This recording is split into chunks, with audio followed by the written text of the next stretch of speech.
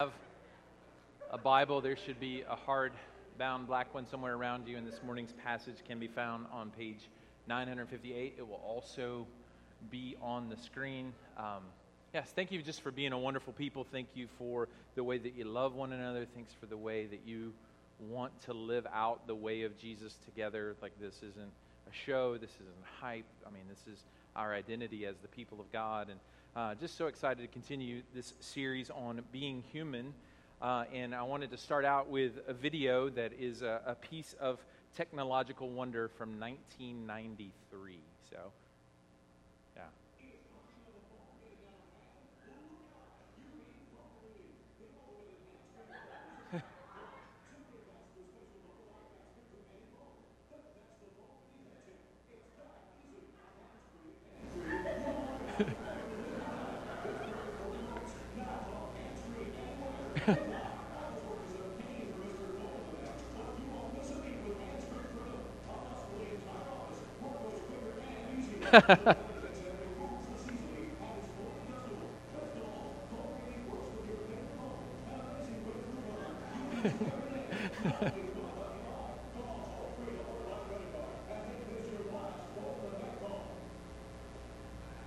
All right.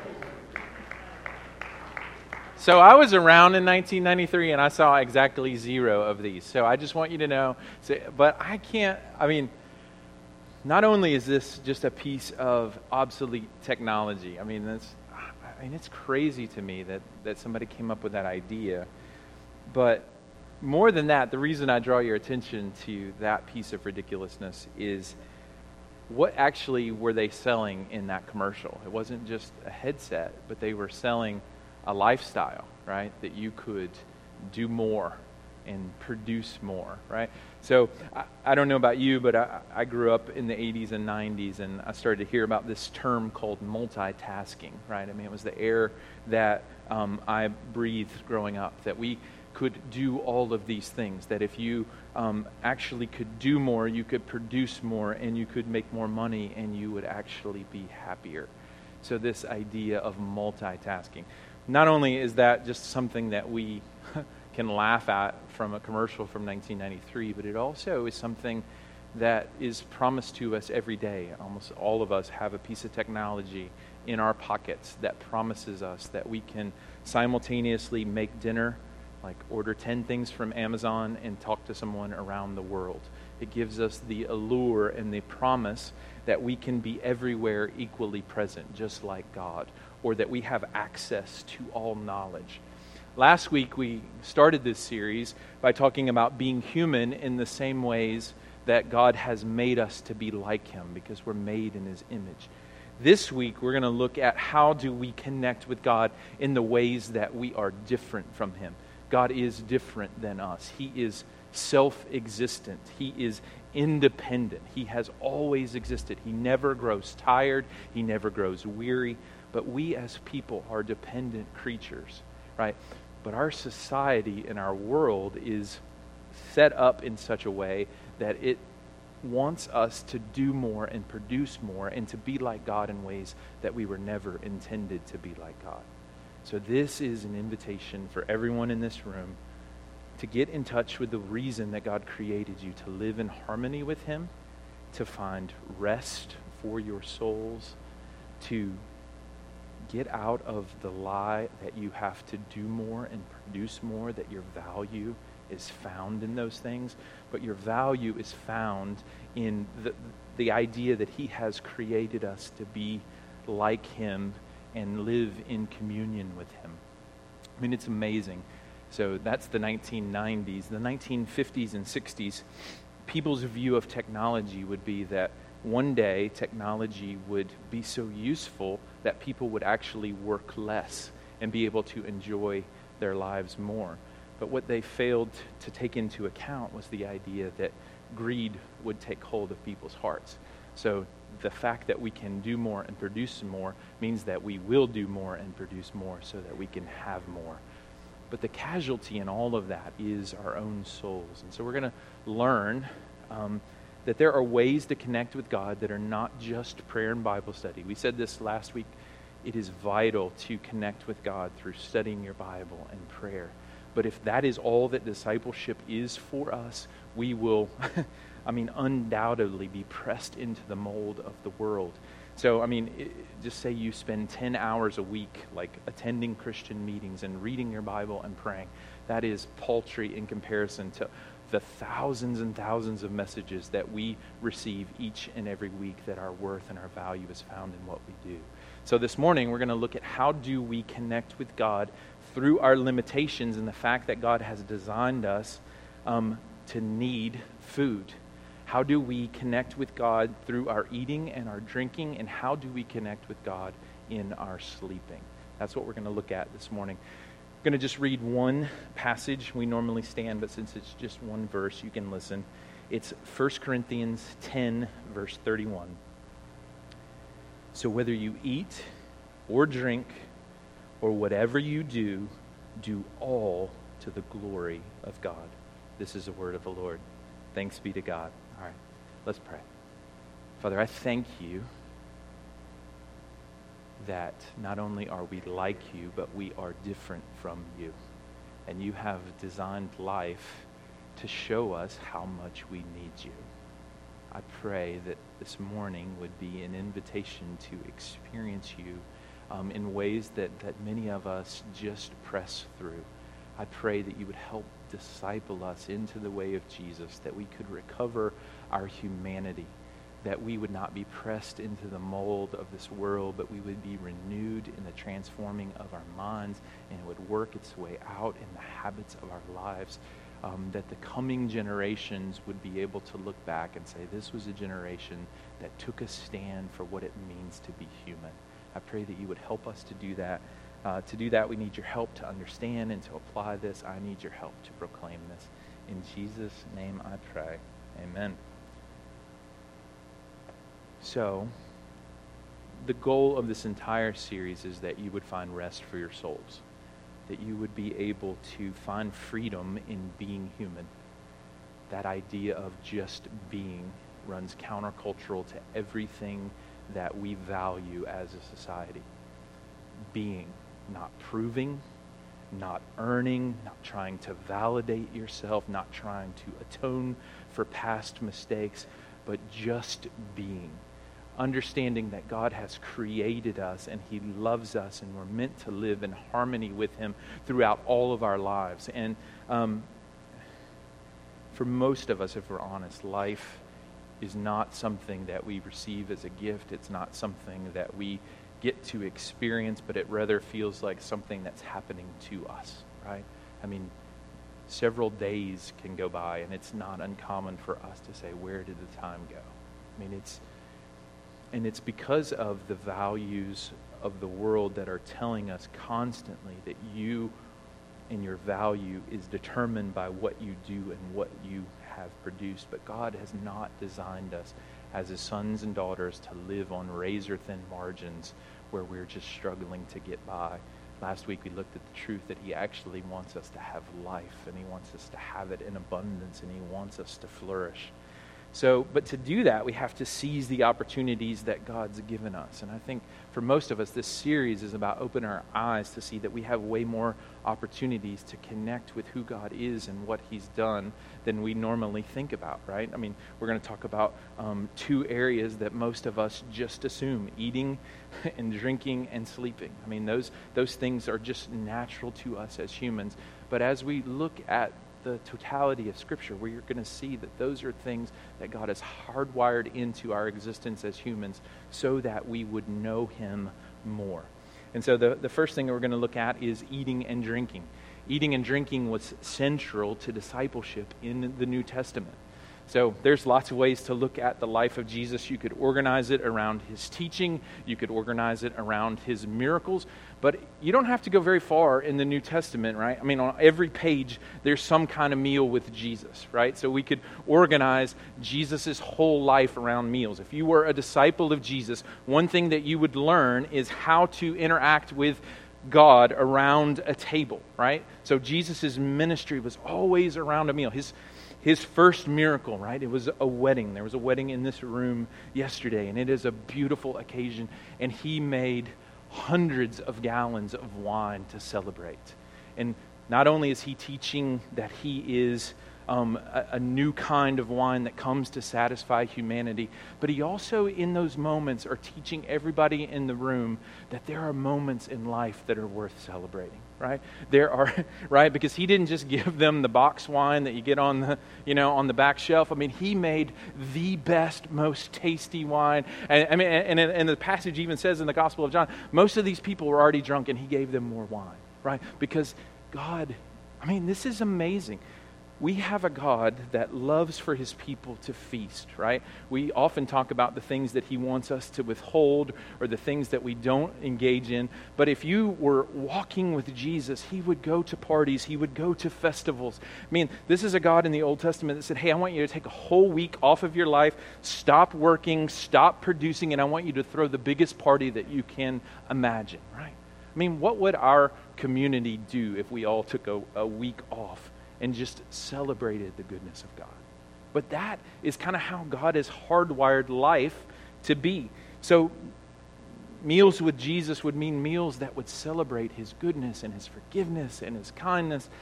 But also he used meals to teach people what he was like. So you have a miracle where there's everyone that's been gathered listening to his teaching, and they're about to go on a long journey, and he doesn't want them to go away and to be weary. And so he multiplies bread and fish to teach them that he is just as important as the bread that they need to live life. So he's teaching people what he's like.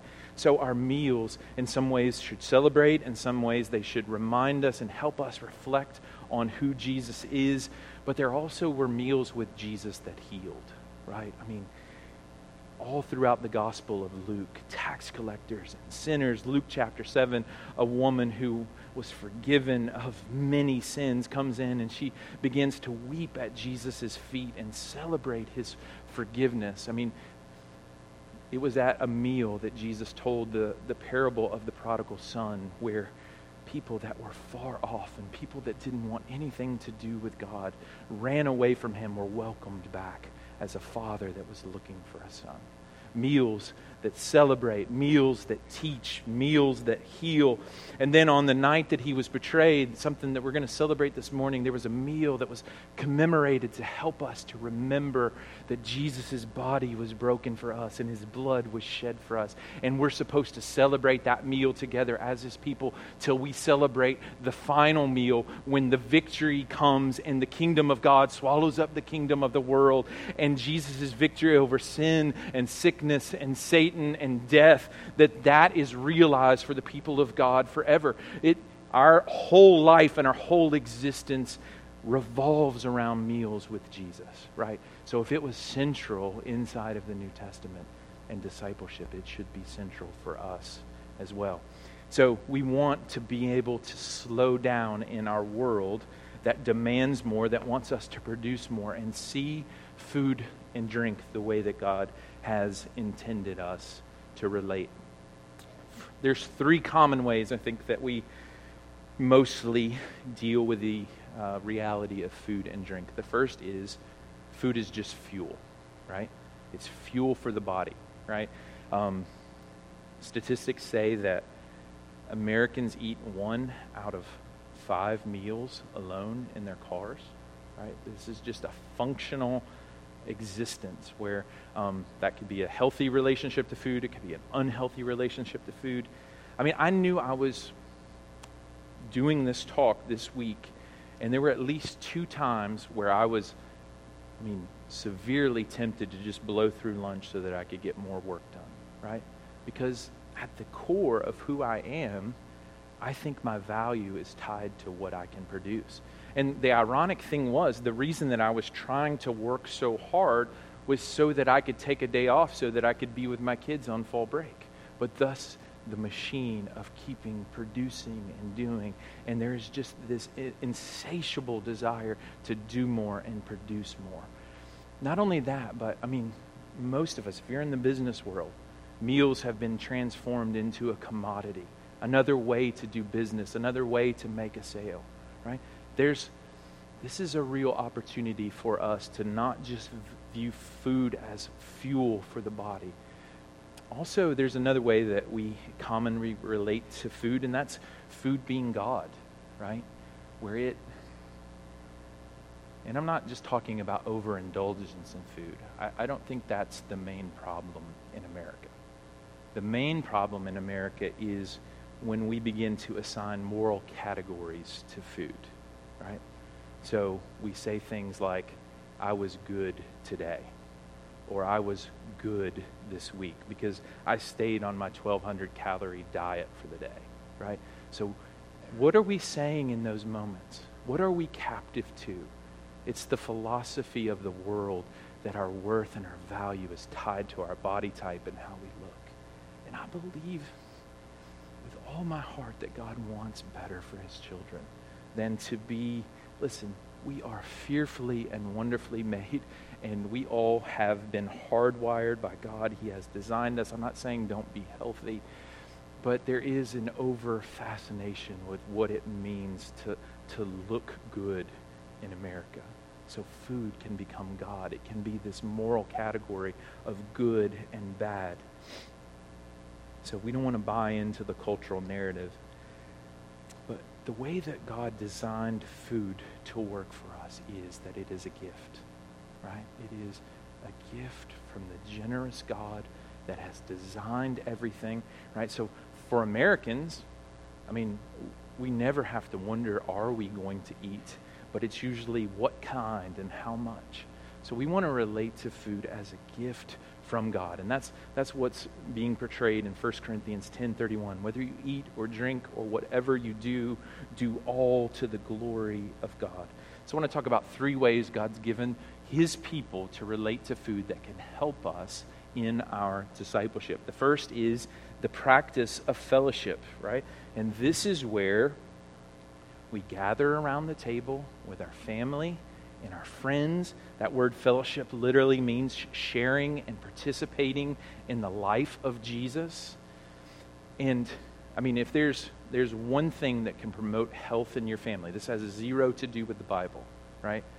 American psychologists are writing this all over the place. It's actually having a meal around the table with your family. Listen, if you want to promote physical health, emotional stability inside of your home, listen, we are living in the loneliest generation in human history, right? All of our technology is making us more disconnected. And our relational health can almost be measured by who's around your dinner table, right? Everybody wants to have friends. Everybody wants to be known. Everybody wants to be loved. But these are opportunities for us to connect around the person and the work of Jesus. That doesn't mean that you have to do a Bible study every time that you eat, but it does mean that you are acknowledging him as the source, and you're acknowledging him as the generous one, and you're enjoying the gift of life. I mean, one of my favorite things as a father is to watch my kids when they're just having a blast on their own. Like, you don't have to turn it into this ceremony or this ritual, but it's just enjoying the gift that God's given us. But most of us are too busy to even gather around the table. And that's not to condemn us, but this is an invitation from Jesus to slow down and to experience the gift of life. So our relational health as families and as people inside of a church community can be directly tied to our relationships around a table. But it also means slowing down and enjoying the gifts that God's given us. So there was this just dramatic shift in the way that food was viewed in the Middle Ages. In the Middle Ages, people started to pray to bless their food, like so you wouldn't get sick, and I understand that. I mean, things like the Black Plague and things like that, you wanted to actually be healthy. But before that, I mean, if you trace the scriptures back in ancient Jewish communities, people prayed after they ate because it was so good. There were flavors and textures and colors and variety, and that was an opportunity for them to worship God, right? That's different than sitting in your car and scarfing something down, right? Listen, I do those same kinds of things too, but God wants to invite us into his relationship with him where we are sustained by him. We're sustained by the food that we eat. Now, another one is not just fellowship, but also hospitality, right? And this doesn't mean that you have to release your inner Joanna Gaines or Bobby Flay, but hospitality is where literally that means entertaining strangers, bringing people into your home for the purpose of friendship, for the purpose of helping them understand who Jesus is, that there's somehow that they can observe your life and say, man, there's something attractive about that. So our tables are supposed to be places of ministry, right? And this isn't, we've tried to make it something about impressing people or having the right centerpiece. And some people have those gifts and some people don't, and it's totally fine. But the practice of Christianity for the first 300 years, the reason that it spread was because it spread around the table. And that was a way to say, I want you to be part of my life. I want you to be part of my inner circle. And so for us, in the loneliest generation in history, the way that we can make the most difference is by not just opening up our hearts, but opening up our homes as an expression of that. Not to impress people, but to show them the grace that we have received. So fellowship, hospitality, and we've already mentioned this, the Lord's Supper, right? And I want our practice of this to be elevated. Okay, there are times when this meal should be somber and reflective, but that's traditionally been the way that the church has viewed this meal. But this is a meal that symbolizes his victory. This is a meal that symbolizes celebration for the people of God. Christ has died, but also Christ is risen, and Christ will come again. That's what we're proclaiming as we take this meal together. We can experience his victory. So we're saying Jesus is Lord when we take this meal together, that he's bigger than the situations that we face, that he's bigger than all of the things that have come against us in the week, that he's bigger than our anxieties and our depressions, and we're taking this meal to proclaim his victory and our unity together as the people of God. He gives us this meal to disciple us and to help us to grow. Now listen, I know for some of us, right? I mean, it's inevitable that you're going to have to do business meals, right? I mean, my job requires me to spend lunchtime with people, and I'm grateful for that.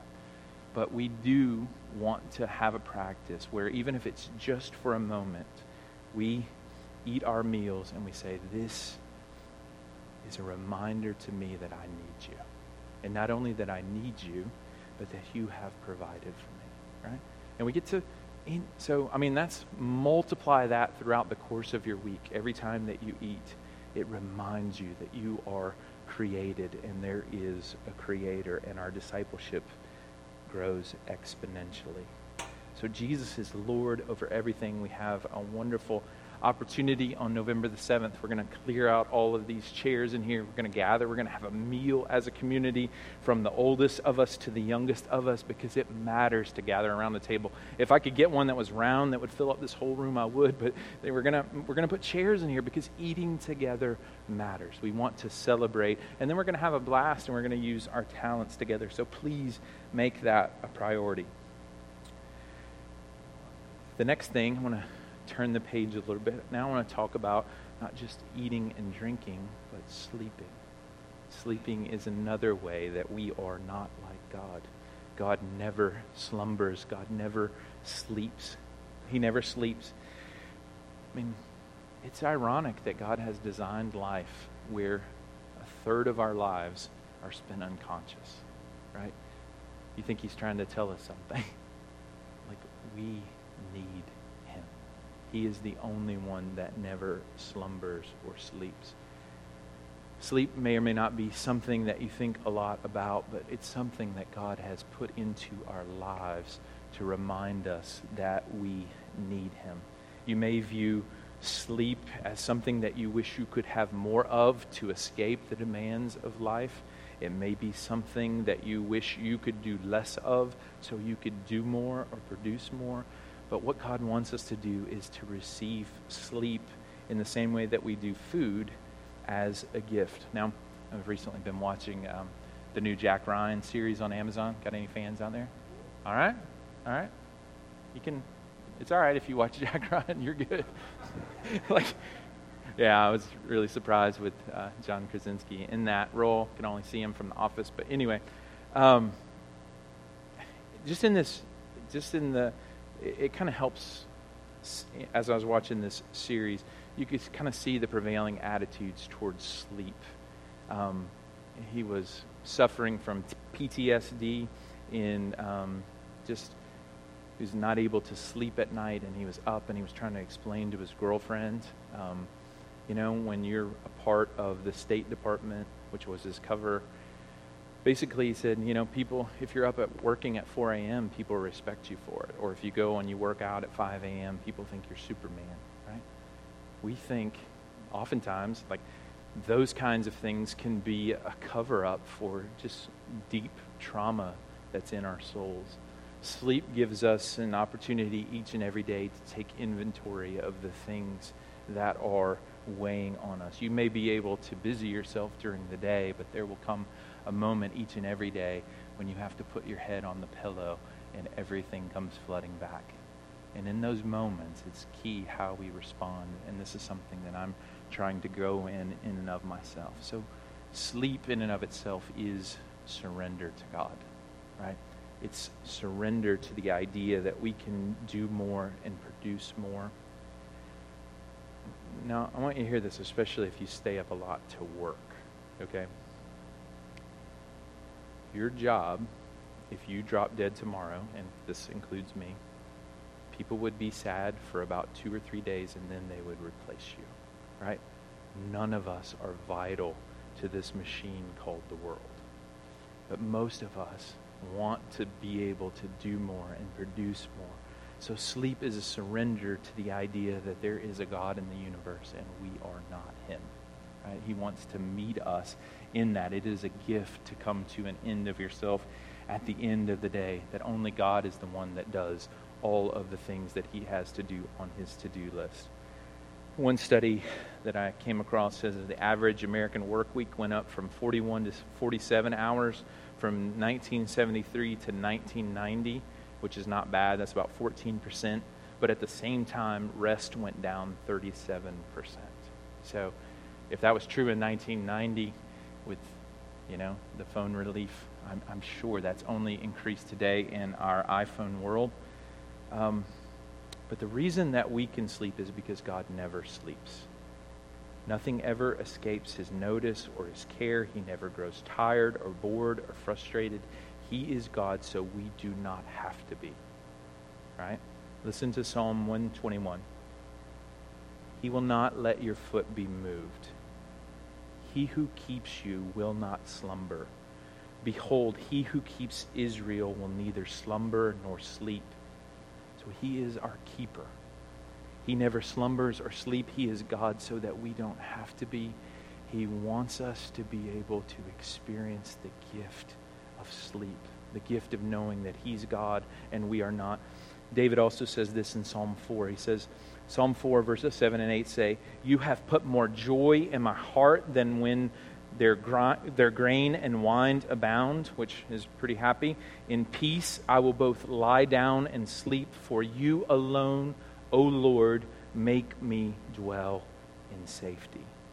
So sleep is an opportunity to experience the peace of God, right? He's ruling and he's reigning over the world. He's ruling and reigning over our world. And he actually invites us to experience his care, to cast our cares and anxieties on him because he cares for us. He's watching over us and protecting us, and it's his presence that guards us. He wants us to be able to lie down in safety. And basically what David is saying there is, I can lay down and sleep no matter who is at my door, no matter what memories come knocking, because God is fighting my battles for me, right? I mean, our anxieties most of the time, David Powlison says this, he says, most of the noise in our souls is generated by our attempts to control the uncontrollable, right? So there is a God, we are not him. No matter how many times we think about things, we can't do those things on our own. He wants to free us from trying to be God and receive the gift of sleep. This is an amazing gift. Now, I mentioned earlier, sleep can be a window into our souls. And think I've mentioned this in this room before, but sleeplessness has been a battle for me for the last couple of years. And what God has taught me in the midst of that is sleep is an opportunity to find all of the things that I want to put my identity in, to see that all of those identities pale in comparison to the way that He has created me and designed me to be. My wife has been a major source of encouragement in this, and one of the key verses she shared with me over and over again is Psalm 127, and it says this. Verse 1 says, "Unless the Lord builds the house, those who build it labor in vain. Unless the Lord watches over the city, the watchman stays awake in vain. It is in vain that you rise early and go late to rest, eating the bread of anxious toil, for He gives to His beloved sleep." Right? So there's this battle that goes on for me when I can't sleep. It's all of the things that I think I should have done, all of the things that I anticipate that I should be doing the next day. It's my role as a pastor. It's my role as a husband. It's my role as a father. All of these identities are battling and waging war in the midst of the dark. And the truth is, as adults, we can be every bit as scared of the dark as children, right? Because that's when the voices come, and that's when anxiety comes, and that's, in the midst of all of this, God wants to do major encouragement, and He wants to build up our souls. I love the end of Psalm 127, verse 2. It says, He gives His beloved sleep. When I can't sleep, it is an opportunity for me to not find my identity in all the things that are vying for my attention, and to find my value and my worth as one that is beloved of God. Sleep is a way to encounter and rest in the love of God, right? That He loves us, that He controls all things, and He actually has us. Brennan Manning, in his book Abba's Child, he talked about a transformation that he underwent as he was on a spiritual retreat, and he borrowed this phrase from someone that was on the retreat from him, and it became a core part of who he is, and I want to share it with you. He says, "Define yourself as one beloved by God. God's love for you and His choice of you constitute your worth. Accept that and let it become the most important thing in your life." If I can make eye contact with everyone in the room, right? I know that everyone in the room believes this on an intellectual level, or wants to. What God wants to do in the midst of this series and in the midst of our lives is move that from being a thing or a concept to that being the most important thing about you. You are beloved of God. Everything that you experience anxiety and worry and restlessness over, He has. And then he goes on to say, the basis of my personal worth is not my possessions, right? We can be anxious about that. It's not my talents. It's not esteem of others, reputation, not kudos of appreciation from parents or kids, not applause and everyone telling you how important you are to the place. I stand now anchored in God, before whom I stand naked. This is the God who tells me, you are my son, my beloved one. So, I would love to tell you that truth has caused me to have every night where I can sleep well. But what I can tell you is when I meditate on that truth, it makes the other voices grow silent in its presence. So I think God wants to remind us in the midst of all of the things that tend to bring us worry, the greatest thing and the thing that will stand forever and all time, like most of the things that we worry about will be obsolete 3 weeks from now. And that's the truth of the matter, right?